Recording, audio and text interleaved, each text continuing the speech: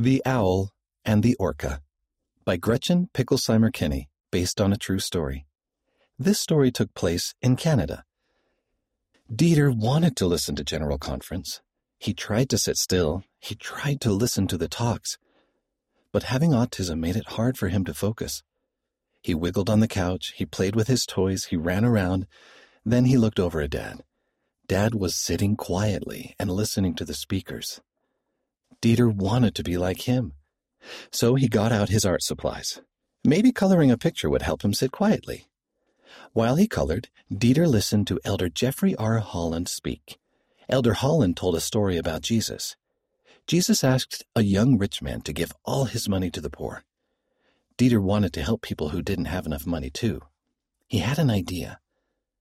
Mom, I want to paint an owl, Dieter said. Can you draw one for me? Sure, Mom said. She drew an owl. Dieter dipped his paintbrush into some paint. He painted the owl's wings first. He made some feathers brown and some feathers orange. As he painted, he listened to the other talks. Even when all the talks were over, Dieter kept working. He wanted the owl to be perfect. At last, Dieter was done. He showed the painting to Mom. It looks great. Should we hang it up? Dieter shook his head no.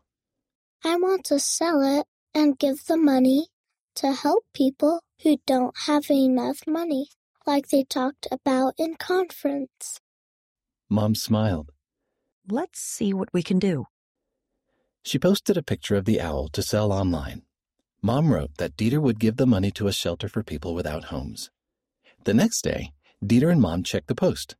Dieter couldn't believe it. Lots of people wanted to buy his painting. He was glad so many people wanted to help. A restaurant in Dieter's city asked to buy the painting. They said they would pay 10 times more than Dieter and Mom had asked for. Other stores asked him for paintings too. Dieter had more work to do. Mom traced more animals, and Dieter got out his paints. He painted a wolf, a lion, and an orca.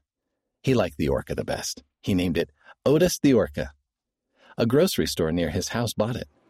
The next time Dieter went to the store, he saw it hanging on the wall. He pointed to it. Look, Mom. Dieter was proud that people liked his paintings, but he was even happier that he could help others. He was glad he had listened during General Conference.